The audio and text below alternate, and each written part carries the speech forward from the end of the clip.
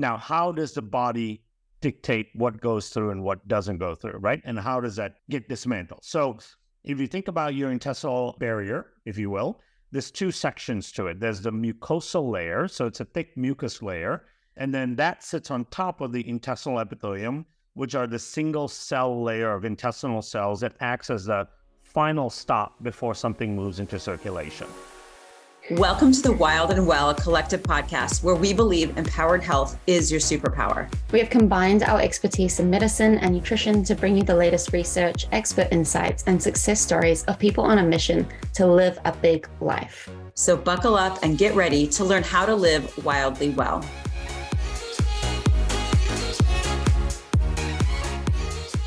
I am so excited for this guest. You guys are going to love this topic, all of the nuggets, the wisdom, the absolute beautiful science that is brought in, and I cannot wait to dive into this episode.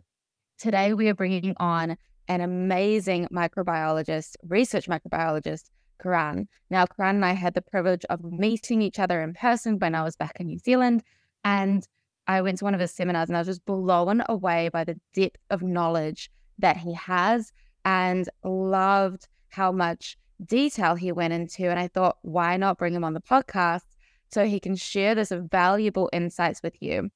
So Kiran is a research microbiologist and a health and wellness expert who aims to make complex information understandable to all. He has founded a number of successful health and supplement companies over the last 15 years, including co-founding and leading Microbiome Labs.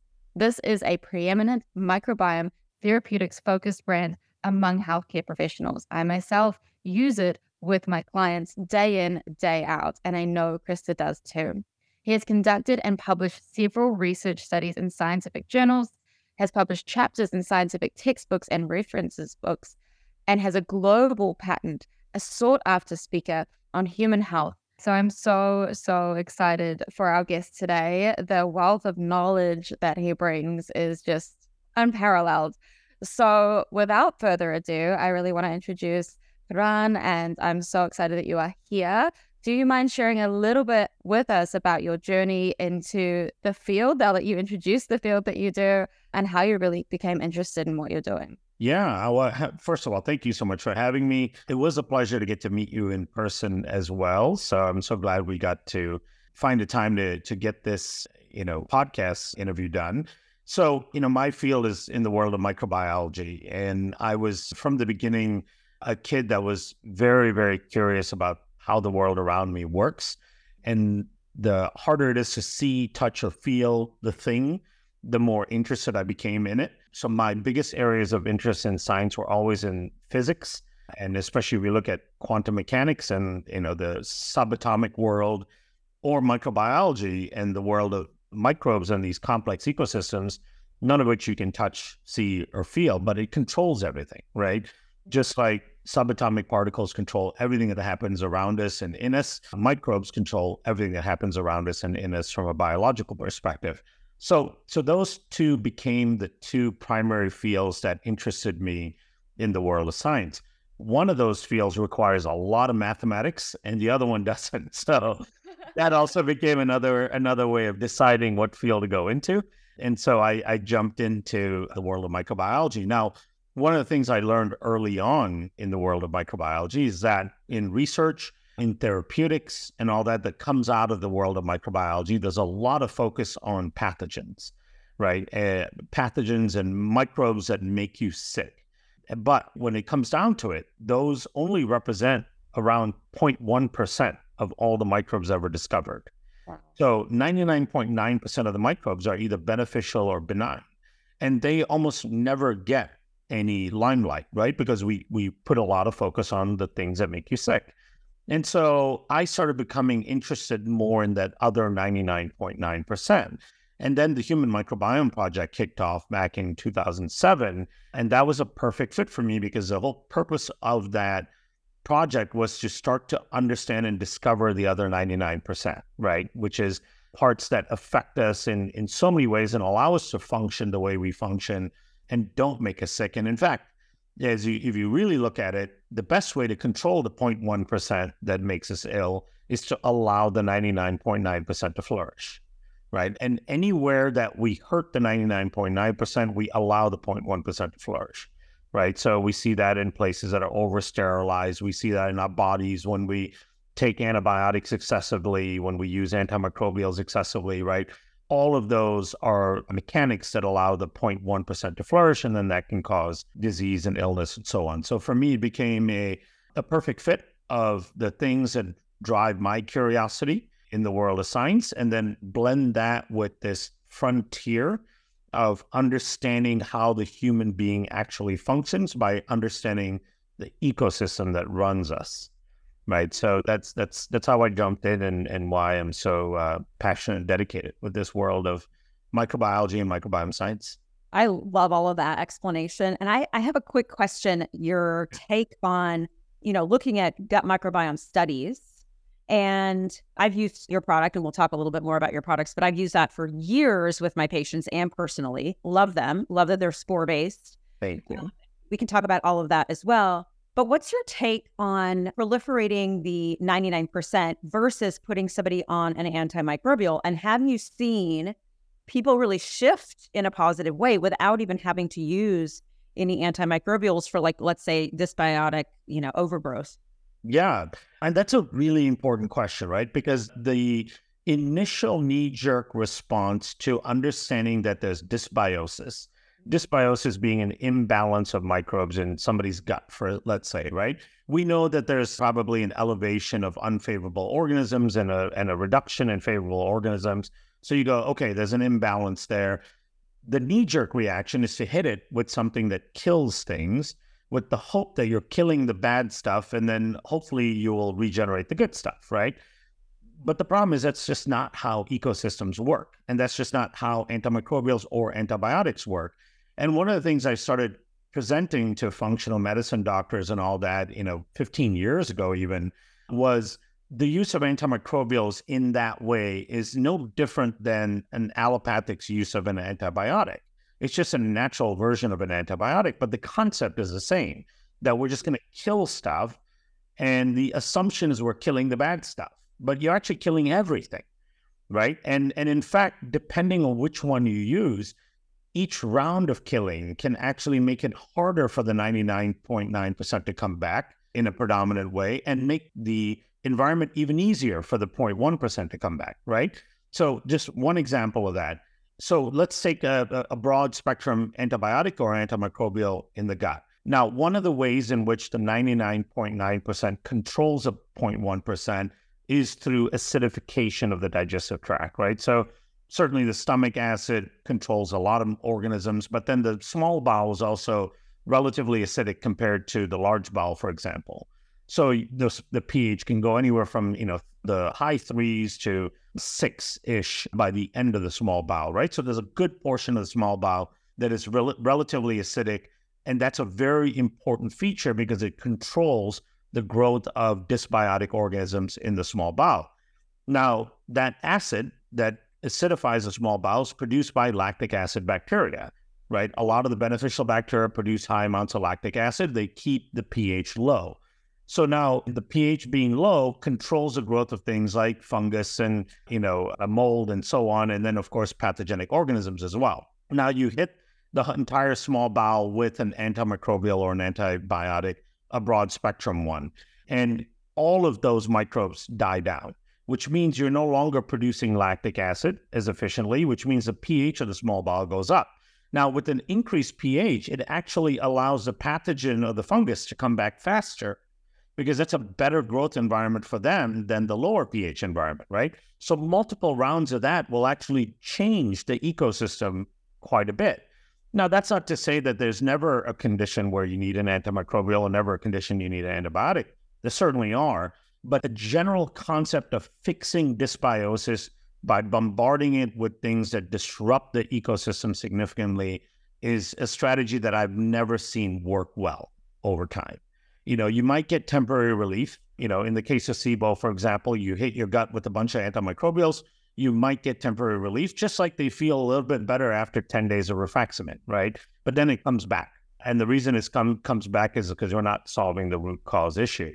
So to me, the best way to go after an ecosystem disruption when it comes to microbial ecosystems is to send in microbes that know how to adjust it without completely destroying the system. Wow. I'm about to switch up my entire gut protocol just on this conversation because, yeah, that's really, really amazing insight. And I like that point of view of like, yeah, I mean, antimicrobials aren't any different from antibiotics that we get.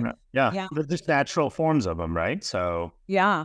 So along those lines, if I may, ask one more question in terms of like the health of the gut, can you describe kind of what leaky gut is to our audience and like how these, and maybe within this question, answer what is a spore-based probiotic and what's the difference between that and how does it impact the intestine and how can it help with something like leaky gut? Yeah, absolutely. So leaky gut is something that's really important for every consumer to start to understand because it's a key part of empowering yourself with improving your health, right? Because we cannot overstate both the prevalence of leaky gut and then also how much of a driver of chronic disease it is, right? So in fact, there was a 2015 publication in Journal of Frontiers of Immunology that was a meta-analysis.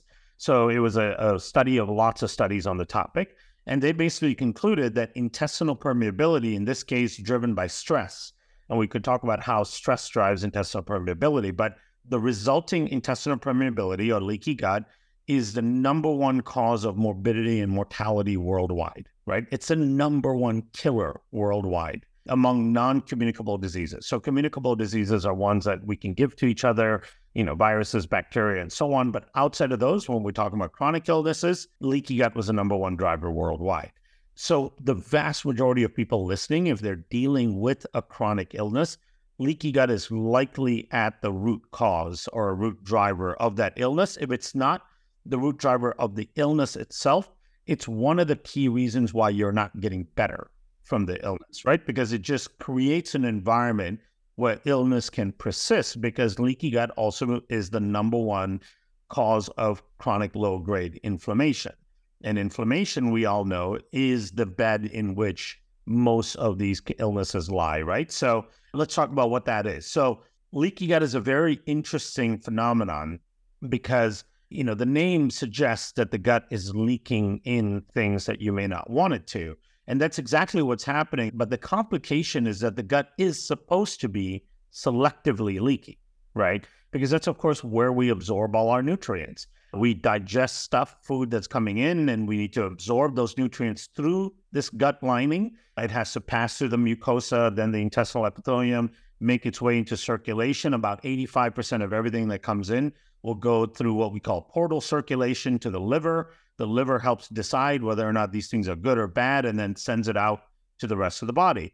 Now, that is the selective permeable component to it, which means that the system cannot be simply a barrier, right? So leaky gut is also called a barrier dysfunction, but it's not a barrier like our skin is a barrier. Our skin is a real barrier in that it's like a brick wall to stop things from leaking through and stop things from going out, right? So on our skin, we've got multiple layers of cells, right? We've got dozens upon dozens of layers of cells. We've got the epidermis with a lot of dead cells that act as like sandbags to block things.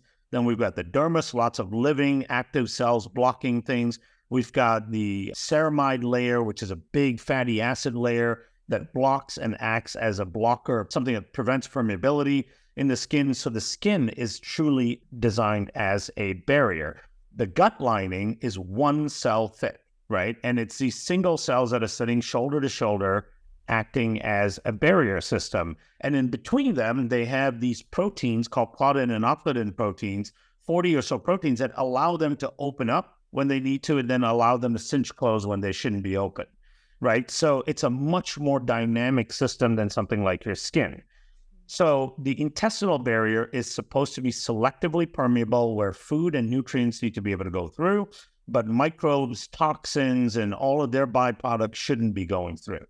Now, how does the body dictate what goes through and what doesn't go through, right? And how does that get dismantled? So if you think about your intestinal barrier, if you will, there's two sections to it. There's the mucosal layer, so it's a thick mucus layer, And then that sits on top of the intestinal epithelium, which are the single cell layer of intestinal cells that acts as the final stop before something moves into circulation, right? So the mucosal system, some really critical things are supposed to happen there. Number one, it slows down the transit of things through the lining of the gut, right? So the top part of the mucosal layer is a more liquid-like layer where most of the bacteria live. The bottom part of the mucus, the inner part of the mucosal membrane, is a thicker jello-like structure. So things can move through the top part, and then they get dramatically slowed down moving through the inner part. Now, the inner part is constantly monitored by your immune system, and it's also monitored by the intestinal cells that have stuff coming at it from the mucosa, right? Once it's in the inner part of the mucosa, your immune system should have already decided if this is a thing that should be allowed to go through, or if this is a thing that needs to be stopped and neutralized in that mucosa, right? So that's where the decision has to be made. If that decision has failed to be made, then that thing is going to make its way through one way or the other, right? It's either going to pass through the intestinal cells or in between the intestinal cells. So that decision happens in the mucosa, and that's a very important place to prevent things from going through that shouldn't be going through. Now, here's where it falls apart, right? Because part of the way your immune system makes decisions as to what should go through that mucosal lining or not is communication with the microbes that first saw the thing in the top layer, right? So your commensal microbes alert your immune system as to what's coming through, and in fact, can go as far as tagging things that should be problematic so your immune system can pay attention to that, right? So imagine that your top layer of your mucosa is a checkpoint, and you've got all of these resident microbes that are acting as a neighborhood watch, keeping an eye on everything that's coming through. And certain microbes within that neighborhood watch are really good at either A, directly neutralizing things that shouldn't be coming through, like viruses, other pathogenic bacteria, toxins, and so on, or tagging those things to let your immune system know that something's coming through that should be neutralized. And then your immune system can go after it. Now, your immune system also has cells called dendritic cells that can reach across the lining, reach across the intestinal epithelium, and have little tentacles up in that mucosal area to constantly survey what's coming through and then create an appropriate response. But a lot of that intelligence for the immune system to know what should come through and what shouldn't comes from the microbes in the microbiome, right? So if you don't have adequate communication between the microbes in the microbiome and your immune system, a lot of things will slip through that shouldn't be slipping through, right? The other thing that occurs, which then dismantles this whole system, is when you start to lose the number of commensal resident organisms that are working with the immune system, you start to get an increase in dysbiotic organisms. These are the ones that don't want to work with the immune system because they themselves want to proliferate and produce toxins and create havoc in your system. Those organisms also start to eat away at that inner part of your mucosal system, the one that slows everything down and provides the last chance for the immune system to neutralize things. It eats away at that internal part of that mucosa, thereby not allowing that stuff to slow down, allowing stuff to move right through and past the intestinal epithelium, right? So the combination of those two things, a loss of communication between your commensal bacteria and your immune system, so that loss of intelligence for the immune system, and the loss of opportunity by eating away that inner mucosal layer, those are the two big things that occur that start dismantling that selective barrier, right? Now, what starts to happen is as more and more unwanted things leak through, the immune system starts to detect that's happening. And because the immune system now is freaked out that there's a massive barrage of things coming through, it starts recruiting more immune cells to the region. And most of these immune cells it recruits elicit an inflammatory response to try to protect the body. That inflammatory response ends up damaging the intestinal cells themselves and the mucosal cells, causing big gaps in the system and causing lots of inflammation in the lining of the gut. So eventually, it's the immune system itself that damages the lining of the gut and causing more and more havoc. But it starts with that imbalance. It starts with that loss of microbes that communicate with the immune system, maintain that mucosal structure, and an overgrowth of organisms that don't communicate with the immune system and eat away at that mucosal structure. right? And then eventually you get leakiness in the gut. Now, keep in mind, the gut is like 25 feet, right? So you could have leakiness in a 5-inch section of the gut and not feel anything from it forever. But for every inch that becomes leaky, it actually pushes the inch next to it to get more leaky. So over time, what happens is a few inches of leaky intestines start to become a few feet, and then becomes 10 feet, 12 feet, and then all of a sudden you've got very, very profound illness from that. Does that make sense? Yeah. Wow. That was a beautiful picture that you just painted.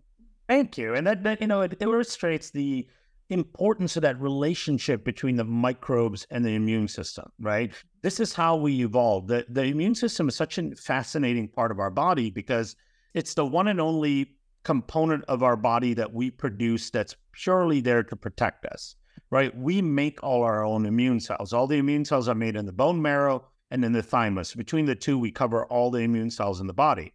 What's interesting about the immune cells is that they're made with all of this capability, but they have no intelligence, right? So think of your immune system as an army with tanks and guns and every kind of weapon you can think of, but no general, right? The army has no direction. It doesn't know who the enemy is, who isn't the enemy, who to attack, who not to attack. It gets all of that information from the microbes that it interacts with. It's the microbes that are the front facing, telling the immune system what the world looks like, telling the immune system who's friend, who's foe, right? Telling the immune system what's toxic, what's not toxic.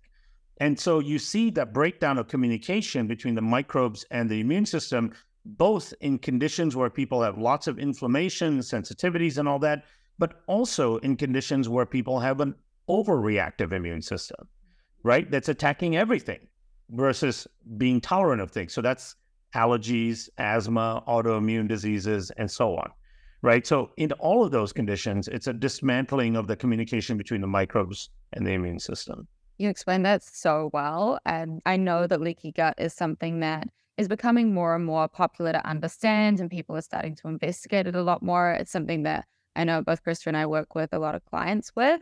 And I'm really curious if you can explain a little bit more about how this starts to turn and like how leaky gut can start to be linked to those food intolerances, because one of the biggest issues I see is people are either misdiagnosed with IBS, right? That kind of blanket term, and really it's like a SIBO or leaky gut type picture, a combination of both. And then they're constantly consumed by this idea that certain foods are really what's driving this inflammation and really what's causing the issue. But if you could talk to that a little bit and the difference between that and true allergies. Yeah. Absolutely. And that's a really important topic too, because one of the other problems I saw, so, when I got into the world of functional medicine, I saw two big problems in how, practitioners were approaching gut health issues.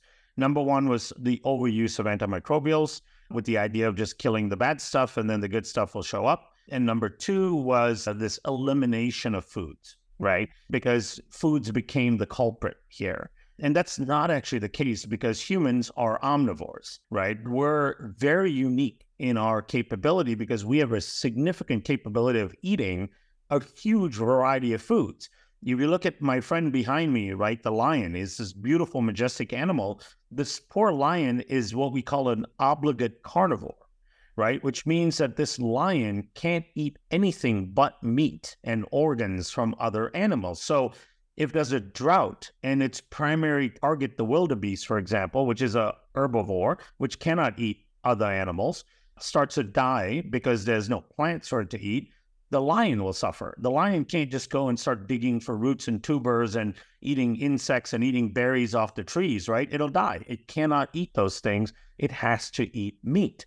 And so humans survived and moved up the evolutionary ladder and the food chain because we are omnivores.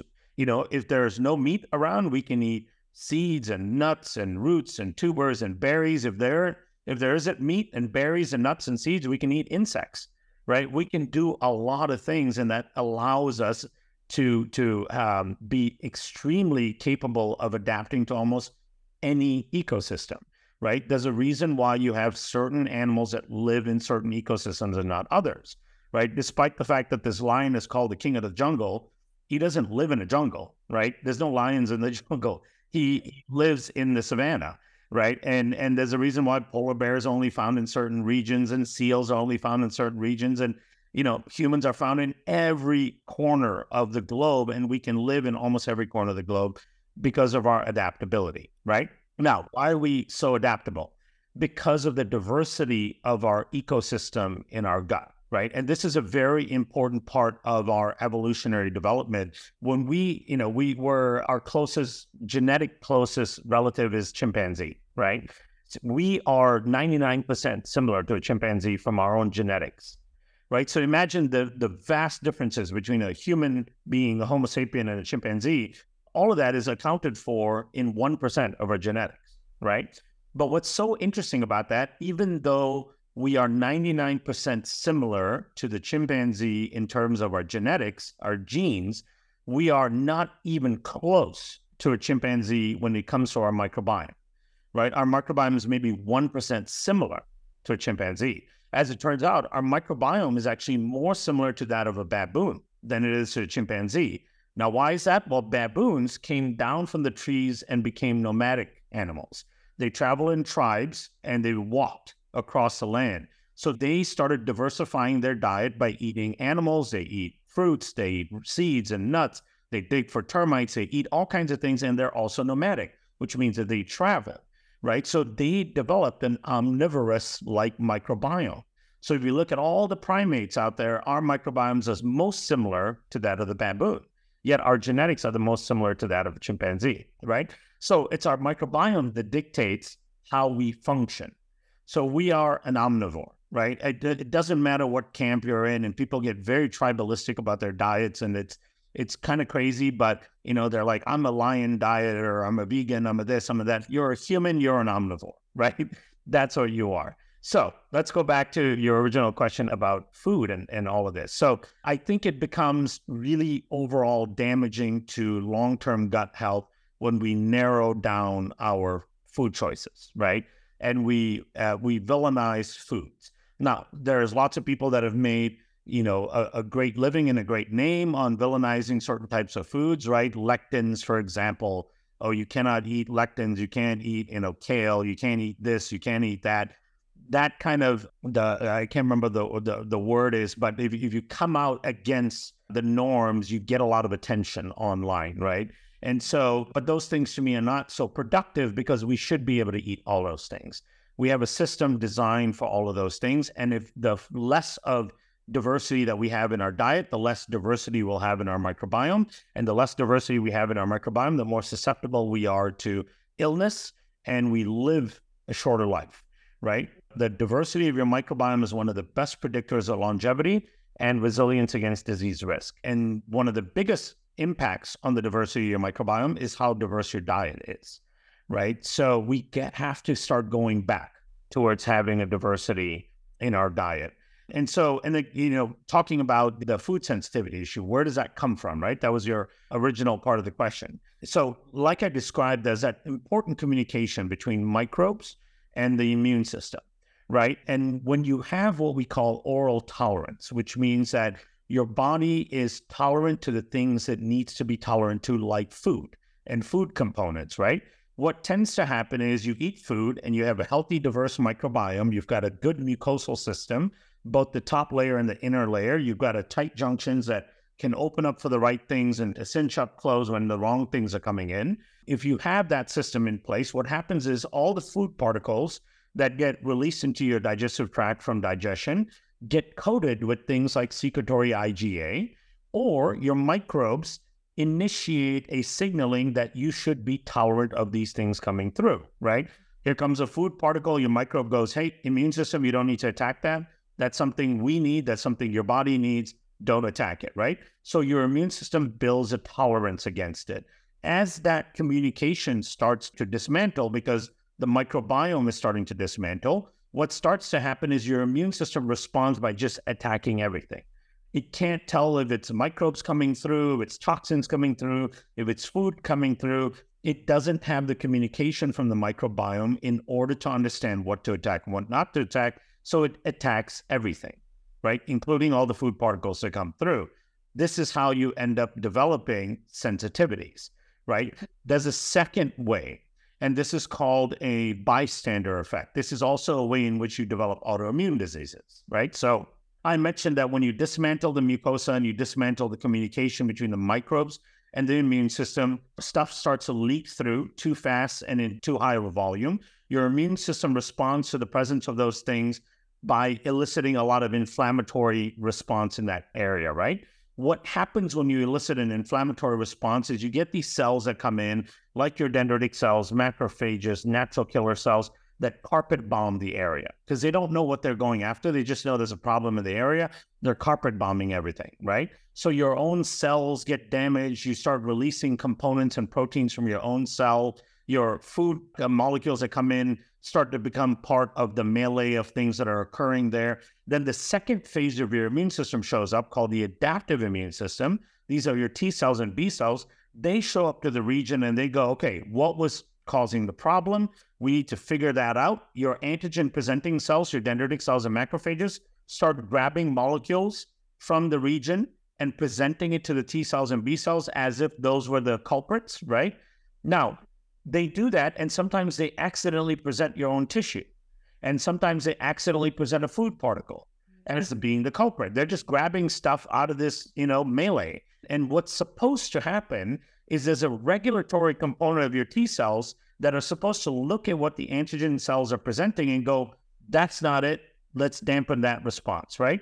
Oh, that's not it. You're presenting your own tissue. Let's stop presenting that. Oh, that's a piece of food. You don't need to present that. Stop doing that. The problem is that regulatory component is also dependent on a diverse microbiome. So if your microbiome is dismantled, you don't have the communication with the immune system, you're losing that mucosal layer, you're getting too much infiltration of inflammatory cells in that region, you're also seeing a lowered representation of the regulatory T cells. So now you can have a higher chance of misrepresentation to the T cells and B cells of what the culprit is, right? So now, from eating food alone, you may develop an immunological response to your own tissue in your own gut that can lead to Crohn's, colitis, microcolitis, and so on, right? These are conditions in which your own immune cells are attacking your lining of your gut, right? Or it can be as simple as food sensitivities and all that, where food particles are triggering an immunological response. And like you said, it's not an allergic response. It's not an IgE response, which is a hypersensitivity response. It's actually a bystander effect similar to an autoimmune response, right? Where you've got an immune system that's now attacking the wrong thing. It also doesn't mean that avoiding that thing is the way of resolving that issue, right? That's the part that's really important to note. It's just like if you have an autoimmune disease, right? If you have an autoimmune disease to the lining of your gut, it doesn't actually help the host just to cut the gut out, which is what they do, right? If you've got Crohn's and colitis and it's progressing, one of the solutions to it is let's just cut the colon out, right? That doesn't solve the actual problem, right? And so no different than like if you have an autoimmune disease on your skin, right? Which is eczema, psoriasis. It doesn't make sense to cut the skin out and eliminate it, right? It's the same thing with the food sensitivities, right? Unless it's a true IgE response, a true hypersensitivity response, it's not the fault of the food. And even in the case of IgE response, it's not the fault of the food, it's the fault of the immune system and the microbiome. Yeah, I liked how you talked about because I'm also a big proponent of a variety of foods. And I have seen people who go on the keto diet and then look at, a GI map or whatever, a gut test, and see that their microbiome has completely shifted because they have restricted so much of what they're eating. And, I also fell victim to, hey, let's check a food sensitivity and let's remove all of that in hopes of healing the gut, when in fact, it was really restrictive and it caused a lot of stress, I think, in patients to do that. I want to talk a little bit about the immune system. And, when you mentioned the secretory IgA, I see some that are very, very low, some that are extremely, extremely high. And really what it sounds like is the root cause of that is just a lack of commensal bacteria that's actually speaking to that. And I know you've got multiple products, and one of your products does include an IgG support, doesn't it? Yeah. I want you to speak to that product and how it differs from maybe a spore-based, broader. What are you doing there with the product differentiation? If you loved this episode, be sure to leave us a review, download, and subscribe. If you know someone that could also benefit from this conversation, please share. That's how we spread empowered health. We'll see you again for another episode of the Wild and Well Collective.